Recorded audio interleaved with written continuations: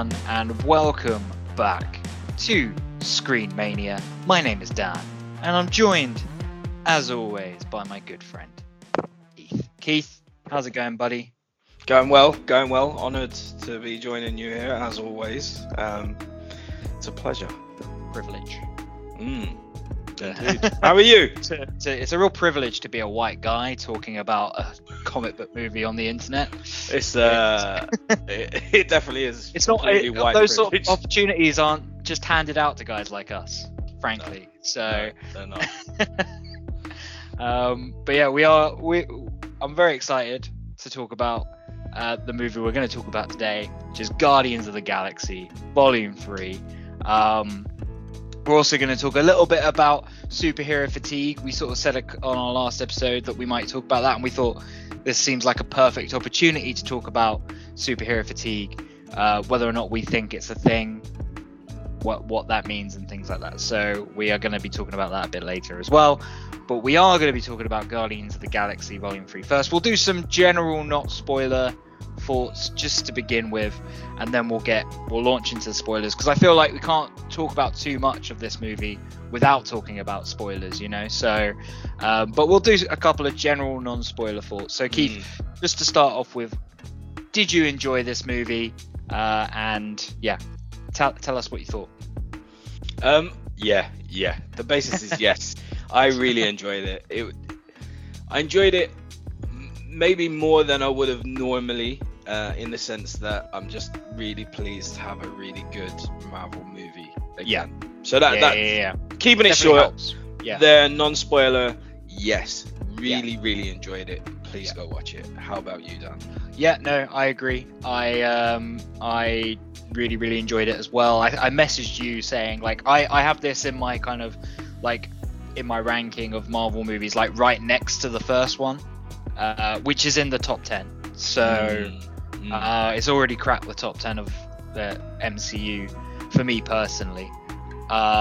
Pretty high up as well. I think it's at maybe number 7 or 8 or something like that. So obviously there's like the End Games and the Infinity War and Winter Soldier, which they're kind of like the creme de la creme, I think, of the MCU. But the Guardians movies, I think, are just generally pretty solid. Like I said recently, I've even turned around on the second one, which we kind of talked about it before, but I think at the time when Guardians 2 came out, I don't know if we talked about this on the podcast or whether we've just talked about this over text, but at the time that the second Guardians came out, the quality of the MCU was just so much more consistent and high than it is now, right? So a small drop what is really a relatively small drop in quality from Guardians 1 to Guardians 2 at that point in time felt much bigger, because the quality was just much more consistent at that point in time than it is now. So I think now that we've got actually not very good MCU movies that have come out in the last couple of years, it's oh no, Guardians 2 is actually pretty good. Yeah. It just isn't as good as the first one, in my opinion, or this third one. I think that I do think it's the weakest of the three, but I think it's a much better movie than I originally gave it credit for, because the standard was just much higher then, so therefore a drop in quality felt a lot bigger than it actually was. Whereas now it's oh no, we're actually seeing a significant drop in quality, in my opinion, of the MCU. Which hopefully this is a sign that is going to get this new movie is a sign that's going to get corrected. But yeah, no, I loved it. I thought all the I thought everyone all the cast, I think, gave possibly their best performances as their characters. Chris Pratt definitely gave his best performance possibly ever, to be perfectly honest. I thought he was great in this movie. Bradley Cooper was great voicing Rocket. This is, I don't think it's too much of a spoiler to say this is Rocket's movie. Of the kind of three. I think it's it's his movie, but every character gets their moment to shine as well. I think that's what James Gunn does so well with his movies, with his team movies. He still gives everyone a chance to shine. And yeah, everyone in this movie gets a great chance to shine, I think. And yeah, I said to you as well, like, I'm very confident about DC going forward, you know, after this movie, with James Gunn in charge. Very confident about his Superman movie as well. I think that, you know, I mean, I've always been on the, you know, side of it that, sure, it's like different from what he's going to do, but from what he normally does, but he's a capable director. And I think if you watch this is, to me, proof that he can balance the, you know, comedy and the heart and the action and everything that you want in a Superman movie. I think he can balance it all very well, I think, which I'm looking forward to. And I think as well, he definitely pushed the kind of sort of PG-13 rating as far as he could in this one. There's some bits which I was kind of surprised he got away with, to be honest. But that's kind of more spoilery talk. So yeah, should we get into spoilers? Yeah, Keith? yeah. Fair warning. All right. Fair warning. Yeah, we are now entering spoiler territory.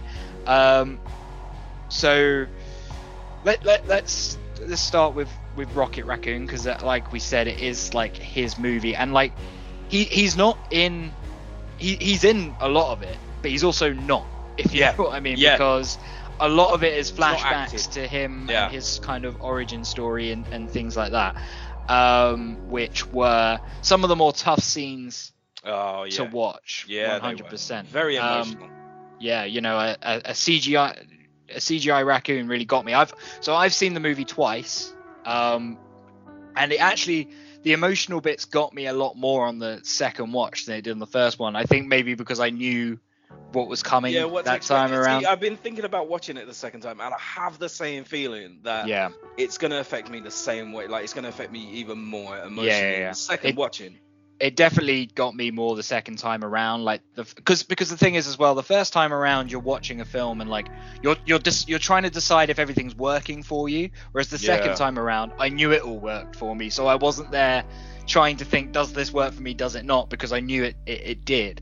So I let kind of everything sort of flood over me a lot more, and I also was like, the second time around I picked up on a lot of things that I didn't pick up on the first time around as well, like smaller jokes and smaller you know, smaller moments and more visual stuff I picked up on as well the second time around, because again, you're trying to process everything on the first watch and decide whether or not you like it, whereas the second time around you can just sort of let everything let everything kind of wash over you and enjoy it a lot more. But it actually, on my this is a spoiler, well, not really a spoiler, but like this is in terms of like what my rating for it would be, like it actually climbed a point on the rewatch from what it was originally. So, and it was already high, but it actually, you know, climbed up a point on the rewatch to on how I felt about it. So good to hear. Yeah. So, you know, I mean, I think this is one of the best ones in the MCU so far, and definitely a great one for James Gunn to kind of say goodbye to the MCU and the Guardians movies with. But yeah, I like I said, Rocket was definitely like the main focus for a lot of it, even though it was flashbacks. But so much of his like story is tied with the villain, the High Evolutionary. Absolutely great villain. I thought one of the better Marvel villains that we've seen in a while. I thought just, you know, I'm just gonna remind myself of the actor's name, but he's also in Peacemaker as well. Chukwudi Iwuji. Yes, that's right. Yeah. Hopefully I've pronounced that correctly. Yeah. Chukwudi Iwuji. Yeah. He was great. Oh, fantastic. Absolutely great. Yeah. I could see why some people might think maybe was hamming it up a bit too much at times. For me, it worked. But yeah, you know, for me, I just was like, oh yeah, he's crazy. Like, you know, basically that's it. And like it's been a while since we've had like a villain where it's like, you know, there was no empathy for this guy. It was just like, you know, that's like become kind of a thing of like, you know, empathizing with the villain and things like that, and being able to see where they come from. And you know, Marvel have definitely done that you know, at times, like with Killmonger, for example, like, you know, those villains where it's like you see where they're coming from, you just don't agree with their methods. I think that was something that was started off with kind of Magneto, with Fassbender's version of Magneto in like X-Men First Class. You could kind of like see where he was coming from, and then that's become like a very popular thing to do with the villains. But sometimes you just want them to be bad and not empathetic at all, and this was definitely one of those villains. And like, you know, and look, I mean, animal cruelty is a way to definitely get you to not, you know, empathize with your villain, right? Like, I was like, you bastard, like throughout most of it. But it's why you love in John Wick when you know, when you know, as soon as like they kill the dog, you're like, well, there's no coming back for you. Like, don't feel sorry for you at all. Yeah, exactly. You get what you deserve, and like you feel that way about the High Evolutionary as well in this. Yes. Definitely. So Rocket Raccoon, absolutely great. Finally accepting that he's a raccoon as well. That was great. That was amazing. But yeah, and I thought like his little, you know, his crew in Batch 89 were all very lovable, and it definitely like that was one of the moments that really the second time around hit me hard. Like, you know, when they were when the High Evolutionary killed them, I was just like, oh man, like which was the closest I came to like tearing up the first time around as well. And then the second time I was like fighting back the tears on the second watch. I was like, oh man, that, you know, because like obviously he just like sort of gets to hug Lila, and then it was a rough watch the second time around. But yeah, so and Bradley Cooper doing a great job voicing Rocket in this one. He always does, but in this one particularly great job. I said earlier, I think this is Chris Pratt's best performance as Star-Lord. I thought he did a great job. Like when they think Rocket's about to die, and you know he's obviously getting very upset, like that was I think some of his best acting. Like, you know, that was better acting than he did when he, you know, that was even more emotional, I thought, than when he found out Gamora had been killed by Thanos. You know, I and that was a pretty emotional moment, but this was like even more, I think, because that's in a moment of combat, the emotion of it gets overlooked a little bit in that moment, whereas this was a full-on just about the emotion moment, which is why I think it hit a lot more. But yeah, and I think that I think the Russos did a fine job with handling the Guardians in Infinity War and Endgame, but I think James Gunn, he knows these characters the best, clearly, and utilizes them the best. I think he utilizes Star-Lord the best out of, like, you know, way better than the Russos did.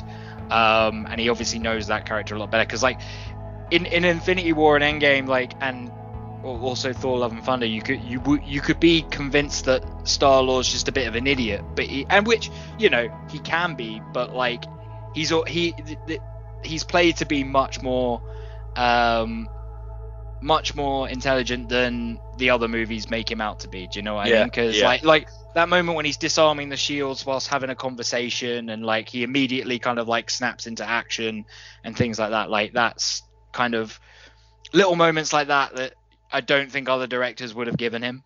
There's a lot more depth with all these characters in the hands of James Gunn, and this movie, more than probably the others, like it gives each and every character time and depth, and it gives them respect, which is great to have them characters fleshed out. I mean, I think, which makes sense, because I mean quite a few of them have said that they don't currently plan to come back for a while, at the very least. Like Batista has definitely said he's done now.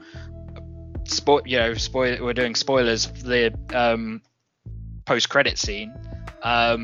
Chris Pratt is evidently not one of those people, because the legendary Star-Lord will return, apparently. So whether that's him getting, you know, brought into the Avengers, or, you know, appearing in something else, who's to say what that is? I imagine it will be a little while before he does, but you know, I think it should be, yeah. So he's apparently, Chris Pratt has come out and said that he only wants to play Star-Lord if it's handled by James Gunn.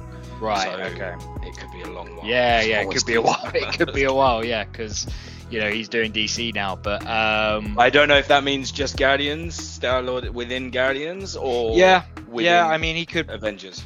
He could cameo and things like that. Yeah. So we'll see. But what did you think of Will Poulter as Adam Warlock? I liked him a lot. I like Will Poulter as an actor. I think he's great. Like comedic wise, he's definitely great, and this gives him an opportunity to be much more of an action star. And I don't know what he has done in the past few years, but this guy has bulked up and chiseled out. Completely changed from the little nerdy kid he used to be. But yeah, I really enjoyed his character. I thought his character was funny. Played to be stupid, obviously, but then you remember that he was just created and they was taken out early. Yeah, exactly. As Aisha. So that scene when we find out that he was like taken out early and things like that, when they're talking to the High Evolutionary, there's like a moment that I didn't pick up on the first time around that I picked up on the second time around, which is like he goes to talk to Aisha, and he steps up onto a like a box so that he's taller than her. I've seen it. I do remember it. Yes. And like I didn't pick up on that the first time did make around. Me laugh. And then the second time I picked up on it, and I was like, that's like so kind of like funny and like so indicative of this character of just like I need to be bigger than you. He's I can't like insecure. I need to be talking. His feet. Yeah, I need to be talking down to you.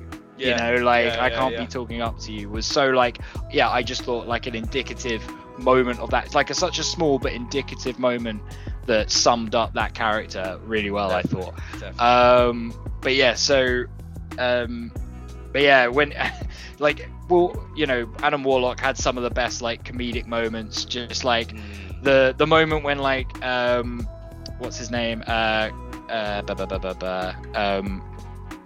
forgotten his name. Kraglin. When Kraglin tries to shoot him with the arrow, and he's just like, who threw that at me? Yeah. And like when he's like trying to have a go at the like High Evolutionary, he's like, you colossal phallus, and gets like chucked across the thing. Like I just thought like he had some of the best like comedic moments. I thought like just really 100%. Great stuff. But yeah, like the comedy by and large worked for me in this movie as well, like because in Guardians 2, part of the reason why I've like not always been on this quite as high on that movie is because for me not all of the comedy works, and there's a lot of it, so when there's like so much comedy, inevitably some of it's not going to work. And I feel like James Gunn got the balance of comedy to serious a lot better in this one than he does in Guardians 2, which is why, and like more back to kind of the same balance that the first one had. Yes.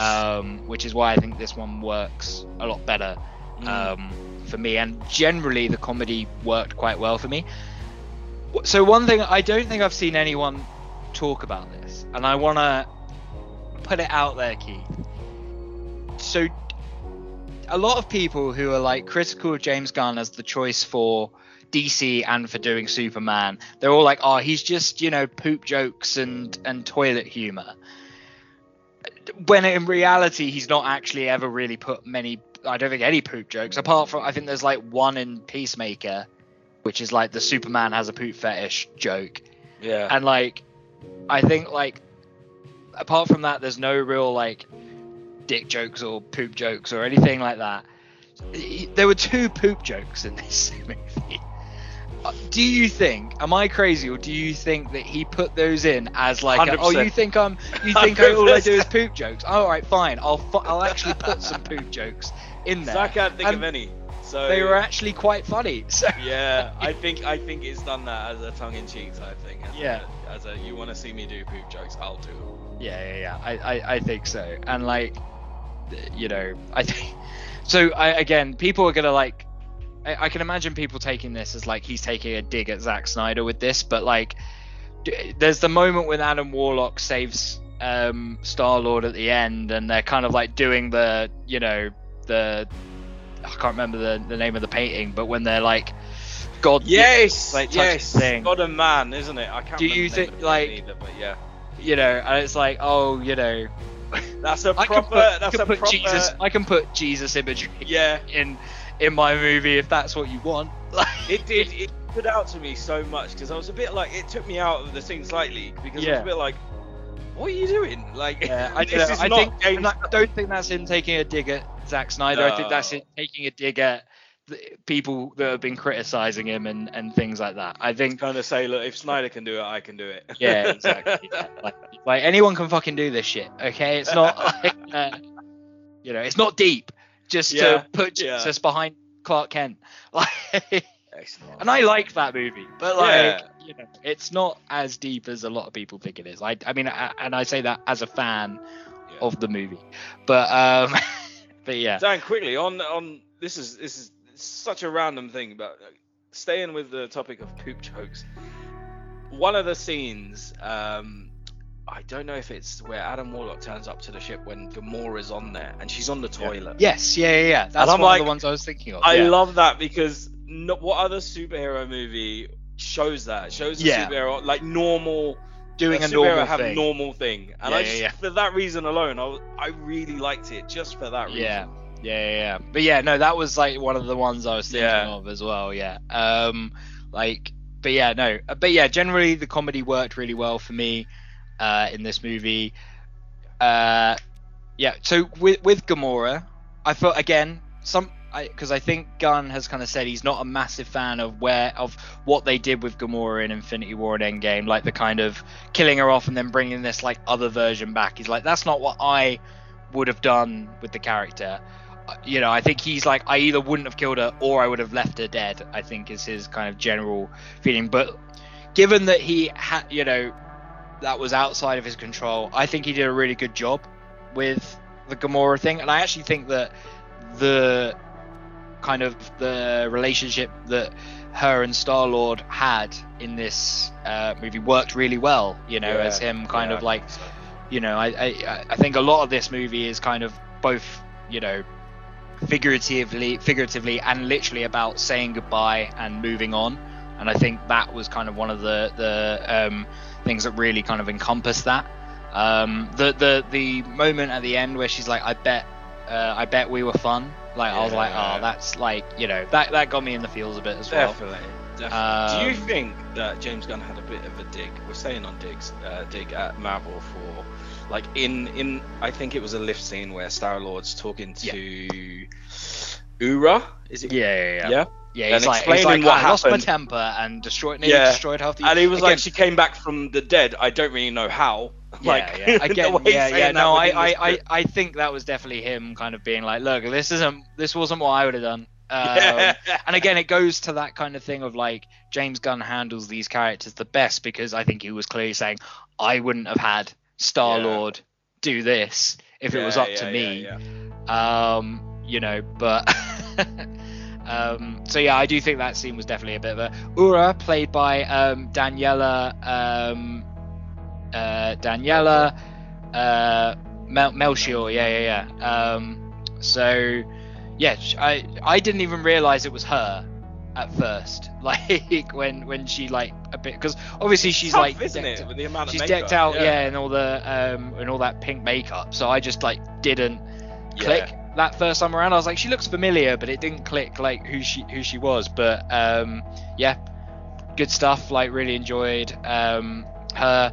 Nathan Fillion, like, you know, I thought his character was really funny. Just like, yeah, I've got a guy like that too. I feel you, man. Like, we've all got a guy like that. So that worked really well for me. And obviously James Gunn's wife was playing one of those characters as well, which she played the one that was kind of like in charge of security and things like that. The one that was like the yellow lady that was kind kind of saying everything, but She yeah, gets shot in the leg, doesn't she? yes, yeah, that's correct. Yeah, and like, so this is another thing that all of the kind of like anti-gun DC people want to talk about, which is that he supposedly keeps putting his wife in things. He has put his wife in the Suicide Squad and Peacemaker, and this. The other things weren't that other DC projects that she's been in weren't his decision. He said that. He's like, look, they called her up and were like, do you want to be in this movie? Like, you know. So of course she said yes. But even if it was his decision, directors work with, like, he's put his brother in every single one of these movies as well. Yeah. Like, his brother has a pretty big role in these movies. You know, Nathan Fillion's been in every single one of his movies. Yeah. You know, Michael Rooker been in all of them. Like, so these people must hate Adam Sandler. And it's just right? Like Sam Raimi puts Bruce Campbell in every movie. Yeah. You know, like you're gonna look after your friends. Exactly. Like, if I was a director, I wouldn't put you guys in the movie. Of course I would. Exactly. Yeah. I'll get you paid. Yeah. I haven't got a problem with it at all. Keep doing it. I don't care. So what? It's his wife. Who gives a fuck? Like, exactly. You know, bills to pay. Get paid. Yeah. Exactly. Like, I don't know. It just seems so dumb to me that everyone has this. Like, everyone's zoning in on his wife as a problem. And like, let's call a spade a spade. It's mostly Snyder fans that are doing it. Like, Zack Snyder's producing partner is his wife. Yeah. And several people that he worked on in, like, you know, Batman vs Superman and Zack Snyder's Justice League, they're also going to be in Rebel Moon, and you know, and some of the same actors have been in, you know, Army of the Dead, and then things like that. Like, directors work with actors that they like. It's not a new thing. You know, Scorsese's been doing it with De Niro and DiCaprio for years. Yeah. Like, it doesn't matter. It doesn't matter. But anyway. That's a mini rant over. But yeah, just trying to think of who else. Music choices, because the music is such a big part. It is a huge part of movies. I generally thought the music choices were great. Yeah. You know, the opening scene with the cover of Creep, I thought was so good. Great, you know, and that tracking shot I thought was great. And then obviously No Sleep Till Brooklyn. Oh my god, that scene. So good. Wow. Yeah. Like, that's one of the it's one of the top Marvel action scenes. Like, it's up there with, you know, Endgame, Avengers Assemble, like, you know, and for similar reasons, in that every character gets their moment to shine. 100%. You know, and they're all just very, like, creative and also just in character, like very character, like every kind of all the moves you see them doing, you're like, yeah, that's what that character would be doing. That's how that character fights, and like it all blends together really well. I thought Karen Gillan was great as Nebula. You know, and like I wasn't a fan of her in the first Guardians movie. I thought her performance was just like in a different movie in that one. But I've since come around. Like, I think, you know, it's worked a lot better in subsequent movies and performances, and I think she's done a great job. So good, yeah. I think James Gunn has come out and said, look, because a lot of people are like, oh, why haven't either director given us as Guardians of the Galaxy? James Gunn has said, I didn't want to do Thor. I didn't want Thor to be in Guardians 3, which meant they had to be written out in Love and Thunder. That's one of the few things where it's like, look, neither director actually wanted that to be a thing. So you can't blame Taika Waititi for like being the one that's got to be like, well, we've got to explain why they're not together anymore, because the last time we see Thor is going off with the Guardians. So we've got, you know, and so I think that's one of the few things with Love and Thunder where I'm like, he probably did that the best that he could. You know, like they, you know, it was a fun scene that they're in at the beginning, you know, felt enough like that, those characters, it worked. And like, again, like kind of talking to the point of, you know, James Gunn handles these characters the best. Like, if it had been longer, and given that Love and Thunder isn't a great movie, do you really want Taika to have been handling them for the whole thing anyway? Like, exactly. And I love Taika Waititi, but Love and Thunder is definitely his weakest movie. And So they're not his characters in truth. So exactly, yeah. unless you're Russo brothers, where you can handle them because you don't pay too much And attention. also with Infinity War and Endgame, like, all right, the Russos were the main ones handling it, but I'm pretty sure that like Gunn was like on hand and like giving notes and giving advice on how to handle those characters to a certain extent. So I loved Groot in this one. I thought Groot was great. Like, really big fan of this version of Groot, hence Groot. Yeah, I thought that was really well done. I like how this version of Groot has like a kind of, he has a relationship with all the Guardians, not just Rocket, if you know what I mean. Because the original Groot is obviously, he's Rocket's buddy, and that's kind of it. Like, I mean, he obviously saves them all at the end, and they all kind of have that moment of feeling sad. But like, this version of Groot has obviously grown up with all of them, rather than just Rocket. Has formed kind of like his own relationship with all of them. I loved kind of his relationship with Star-Lord. The moment where like I loved the kind of thing of him holding on to Star-Lord's guns. Yeah, and, like, them kind of like going, they're not gonna scan Groot. Like, like, and then him just like bringing out like loads of guns and just like so mad with Star-Lord. I thought that was great scene. A really good scene. First F-bomb in the MCU. And I thought it was, I loved the way they did it, because it wasn't like this big like moment. It was just a moment of just get in the fucking car. Because like we've all had that moment of like just wanting someone to like just get on with it and just being like, just fucking do it. Okay, you get in the fucking car. That's like, I thought it was well handled. There was a lot of swearing in this, so the reason I was so conscious of it, people being called dickheads and things. Yes, dickhead was used so much. So one of Nicola's students were actually in the theater. She's seen it just before we went in. And during the movie, I'm like, this girl from year 6 shouldn't be in this movie. Like, swearing going That's definitely like, I think I've the youngest you can be seeing this movie. I think. Like, because you're learning those words at that age, but like you are. But yeah, it I'm was just in the again sense where I'm like, it's a bit. But I mean, what I think this this kind of trilogy of movies as well has done so well, which we kind of talked about in the last episode when we were talking about like Harry Potter and like growing with your audience. The Guardians movies have done a great job of growing with their audience, I think.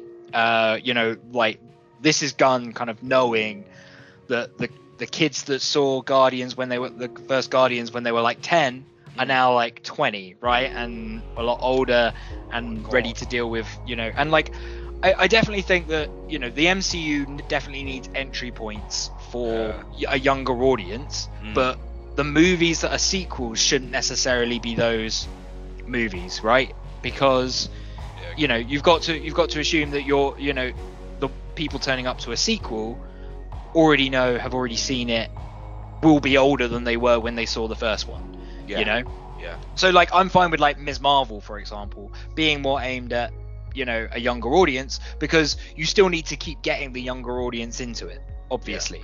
But when you're doing sequels, I think you need to account for the fact that the people that when the first Guardians came out and like a 10-year-old watched Guardians and that was his Star Wars or her Star Wars, like seeing that movie, you've got to account for the fact that they're 10 years older now, right? Or however like 8 years older or what have you.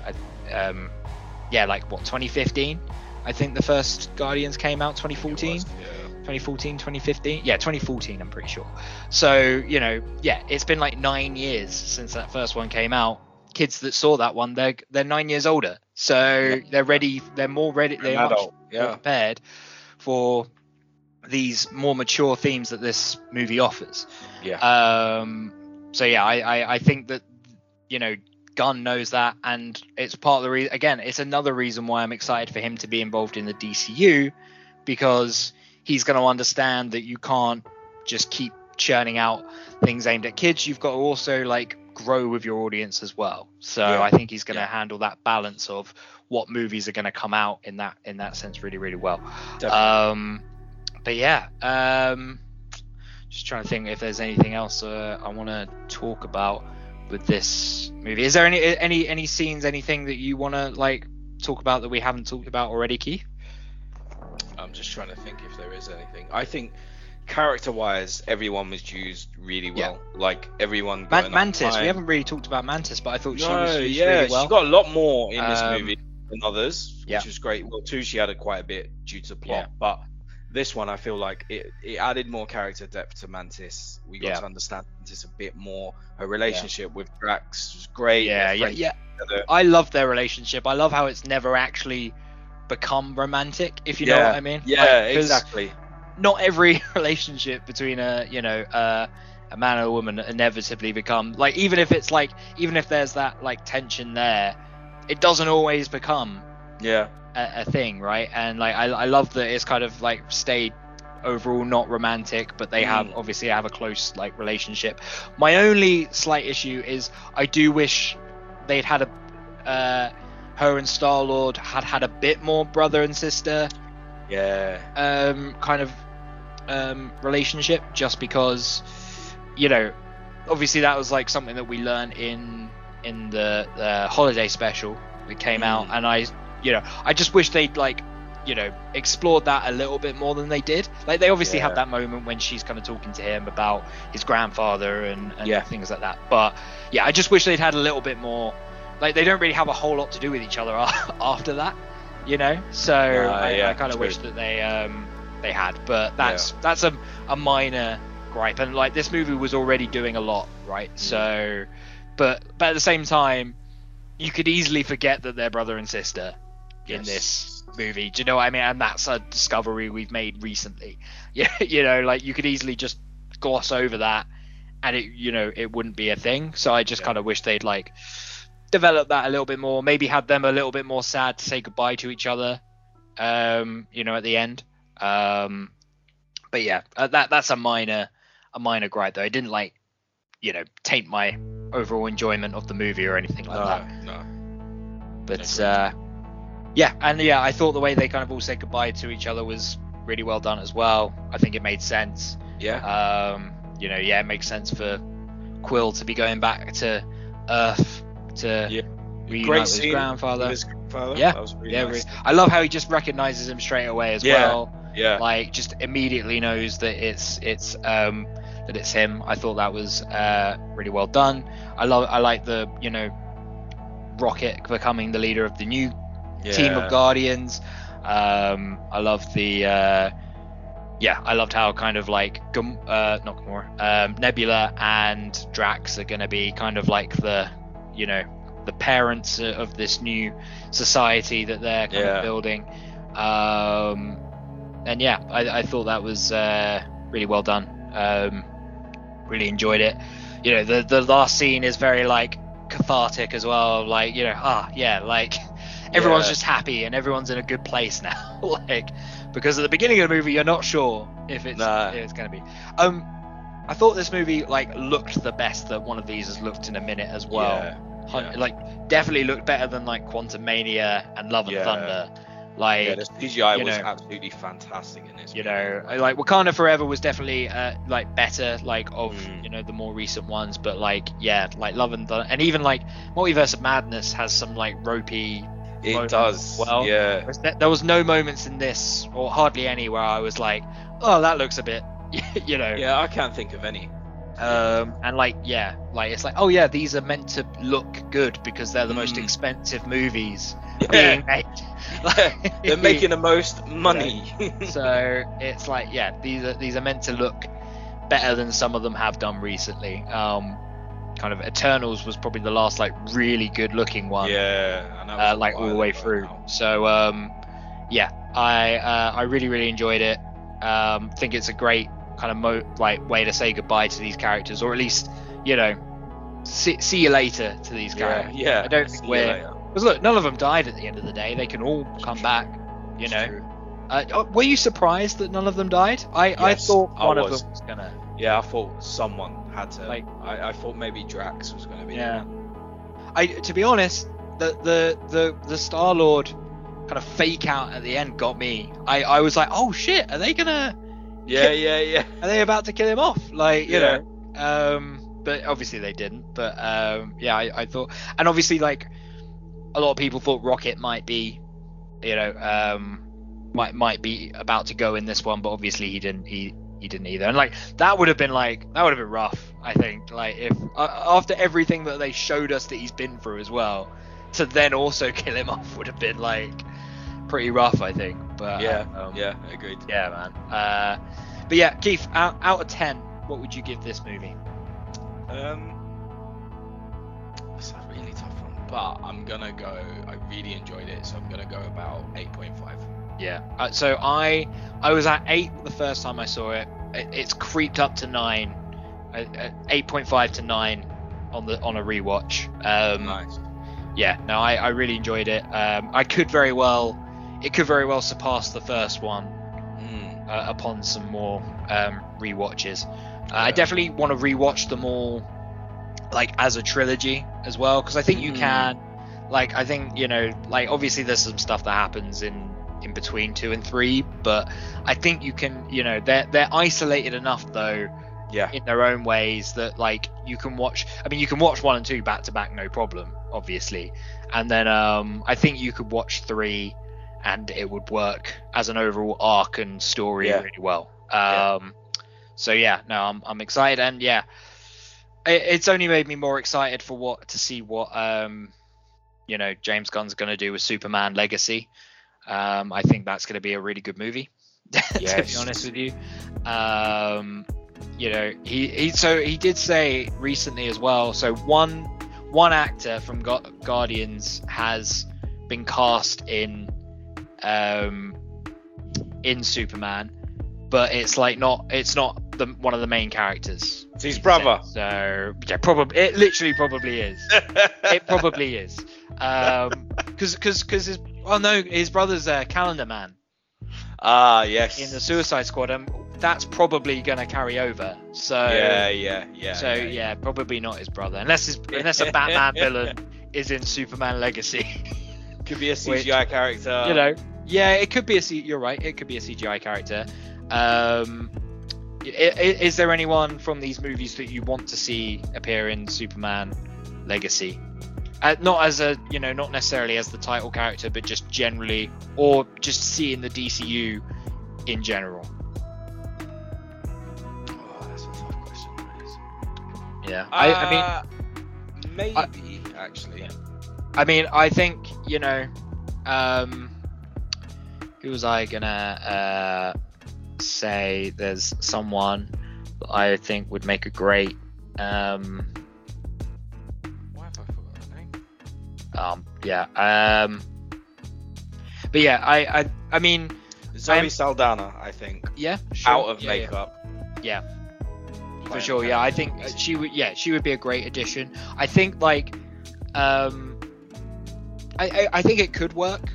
Her as Lois Lane could work. Ooh, but nice. I think it depends who you're casting, like how Age. young you're going. Yeah. With Clark Kent, because I think it works. I think that the dynamic should be that Lois Lane is a couple of years older than Clark Kent.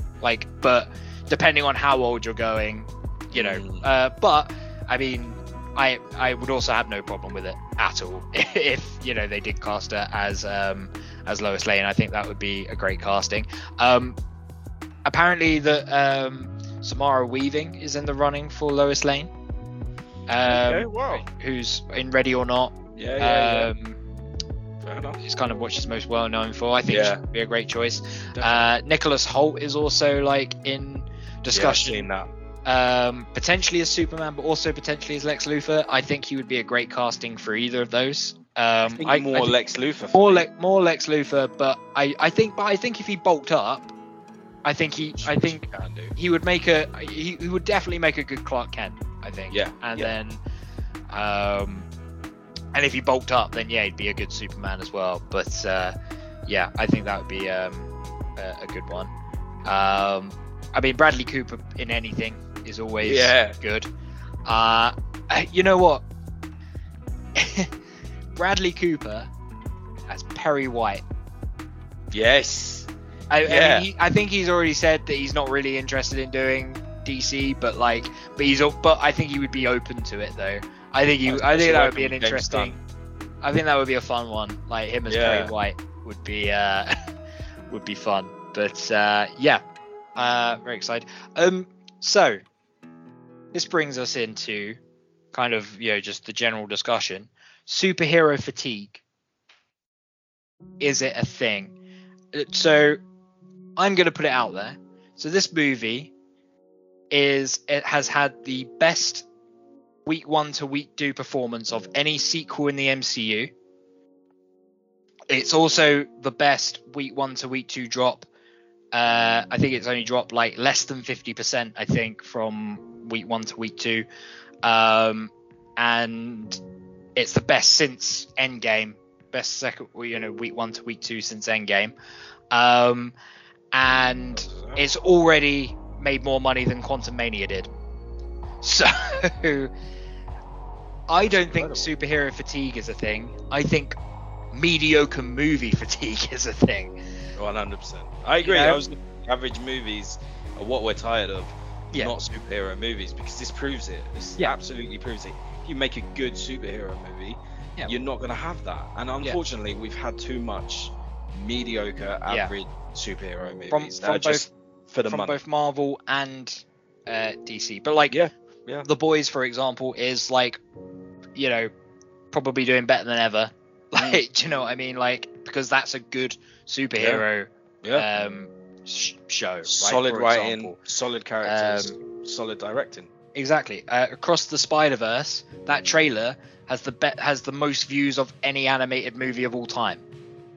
It's also a superhero movie. Exactly. So, and it looks great. So therefore, incredible. if you make movies that look like they're going to be good, get good reviews, have good word of mouth, guess what? People go out and see them. Exactly. Because people are not fed up of superheroes, they're just fed up of not getting, bang for their buck. Exactly. That's what people are fed up of. Like, it kind of reminds me of, like, obviously we're in kind of like a sort of a horror movie sort of renaissance at the moment, but like in the sort of early 2000s to kind of like early 2010s, horror movies didn't have a good reputation because they were just like it was like, oh, they're made, they can be made cheaply, you can make your money back easily, you just put some jump scares in, you'll probably and make it on the cheap, and you'll probably get your money back and make a profit on it, right? So, but as a result, they kind of didn't have the best reputation during that time, and a lot of bad ones did come out and now actual like really good horror movies are coming out and they're making a lot of money, because guess what, if you make a good movie it's gonna make money and people want to see it. People aren't tired of horror, they were tired of seeing just basic mediocre horror movies. That's what people were tired. Like this year, I think 2 of my top 5 movies of this year, or top 5 or 6 movies of this year, are horror movies, which is Scream 6 and Evil Dead Rise. Both great fucking movies. And guess what, like they both made I think Scream had like the biggest opening weekend for the franchise, I think, and Evil Dead Rise made, like, last time I saw it had basically made like 5 or 6 times its budget, because it was made for like $15 million and had like made over 100 in cinema. So Evil Dead Rise, and like and it's a great movie. So where do you stand? Have you seen any of the Evil Dead franchise, Keith? No, not yet. I think you get. I think about it and you're like, oh, I might get in. Evil Dead Rise though. I don't think so, because that's fucking terrifying. I've seen the trailers. It's pretty. I don't want to watch gnarly. It. I'm too fucking scared to watch that shit. It's good though. It's good. So I don't want to like spoil it, but like I was in from the moment the title card came on, because the way the title card comes on was like just this moment of just like, oh my god, like this is so good. Like I think you'd get a kick out of the Evil Dead movies. I think the first 2 you'd really enjoy. And there's the 2013 remake as well, which is really good. I preferred this new one to it because it felt more like an updated Evil Dead movie to me than the remake did feel a little bit more like the remake's kind of on the back of like the generic horror movies, and like you could take the Evil Dead out of that movie, I think, and it's just a generic horror movie, whereas Evil Dead Rise felt more like, oh no, this is like an Evil Dead movie to me. But then, I mean, who am I? I mean, I've literally only just watched the franchise this like last couple of months, so but at the same time I've got them all in my head pretty recent, so you know, maybe I do have a yeah. So yeah, but yeah, like I said, so if you going back to superhero fatigue, like people are just, you know, keep feeling underwhelmed by these movies recently from both DC and Marvel. But guess what? If you make a good one and the reviews are all good, because literally every single one has had like mixed reviews at best. Like from both, you know, Black Adam, mixed reviews. Mixed to poor reviews. Like Shazam, Fury of the Gods, mixed reviews. Love and Thunder, mixed reviews. Quantum Mania, mixed reviews. Like, but Wakanda Forever made a lot of money because it got good reviews. Yeah, it's pretty simple, the formula. You know, it's not superhero fatigue. It's mediocre movie fatigue, which is what people are feeling. And if you make good, creative, fun, you know, movies, people are gonna go see them, and this is proof of that. You know, people are going out to see this movie, and yeah, it's going to make a fair bit of money. And if The Flash is as good as everyone says it is, I imagine that'll make a lot of money too. So let's hope so. I watched the extended trailer and it was good. I know I'm quietly excited for that movie. I don't want to get my hopes up too much. I wasn't at all before. Yeah. And then I've seen the extended trailer. Yeah, and everyone that's seen it is saying it's good. Yeah. You know, like so. I mean, it seems to me like it's what my theory is, which is like it's not actually one of the best superhero movies ever made, but it's pretty good. Do you know what I mean? Like, and that's what we want. Exactly. Yeah, I just want to see a good Flash movie, or a good Batman movie, as this one may very well turn out to be. But I think there's a very good chance Andy Muschietti is going to direct Batman: Brave and the Bold. Oh. I think it's a very good chance he gets tapped for that movie. If The Flash does well, there's a lot of like shots in the movie of both of Keaton's Batman and of Ben Affleck's Batman where they look very Batman-y. Those shots, they do look very Batman-y. You know, he clearly at least knows how to direct Batman in action. Sure. The Brave and the Bold is also going to be about Batman and Robin. We know from it that he knows how to work with younger actors. Yep. And knows how to do very well. A Batman movie with more horror-y elements to it, I think, would be really cool as well. I'd love it. Leaning into the horror aspect of the character, like, because I think that would be a great way of like differentiating it a bit from the Batman, which is much more noir kind of, you know, focused. Making this one a little bit more horror focused could be a good way to differentiate it. So yeah, I've got a feeling Andy Muschietti, potentially the director of Batman: Brave and the Bold. I'm putting it out there now. I like it. And I think it'd be a good choice. How much I like Flash. Exactly. But I think so far, based on his previous, you know, work, and based on how this looks, right. I think good choice. But the Flash could come out and we could think it's terrible, and you know, chance we take. Hopefully not. Fingers crossed. Keith, anything else you want to say about Guardians or superhero fatigue, or? There is something off topic. Okay. That I seen this week, and it's really funny. So I don't know if you've seen this or not, but there is a theory about Frodo and Legolas. Have you seen this? No, I can't say I have. Okay. So the theory goes like this: Frodo does not know Legolas's name. So throughout the whole trilogy, all Legolas says to Frodo is, "You have my bow." Yeah. And that is it. And then the last scene one of Yeah. the scenes within the Return of the King when they're Yeah. all coming through the door. Yeah, when he Frodo doesn't wakes say, up. yeah, He doesn't doesn't say say Legolas's name. He says everyone else's but Legolas. That's funny. That's such funny. a hilarious theory. I like it. I like it as a theory. Yeah, no, that works. Yeah, just I thought I'd leave you with that gem. elf guy. Yeah. Yeah, Mr. Elf. I've got your bow. Yeah, that's right. Yeah. We're super tight. Yeah. He's Sam, obviously too polite. Sam, who the fuck's that again? It's probably gone on too long now. We've all been there. It's probably gone on too long now. He can't ask. Yep. Yeah. There's a guy at work who he says hi Dan to me all the time, and I have no fucking clue what his name is. And I feel so bad every time. He's your Legolas, and you're like, I'm like, you're right, mate. How you doing? And I have no idea what his name is. And he says hi Dan specifically every time he sees me. He knows my name, and I'm like, don't know his name because you've never said it. Yeah, I know. And I probably not. Who knows? I don't know his name, and I'm just like, I feel so it's bad. Legolas. Yeah, but yeah. Just try anyway, it. Say hi. Legolas. So I know. You know how Frodo feels. I know how he feels. Okay, 100%. It's not easy.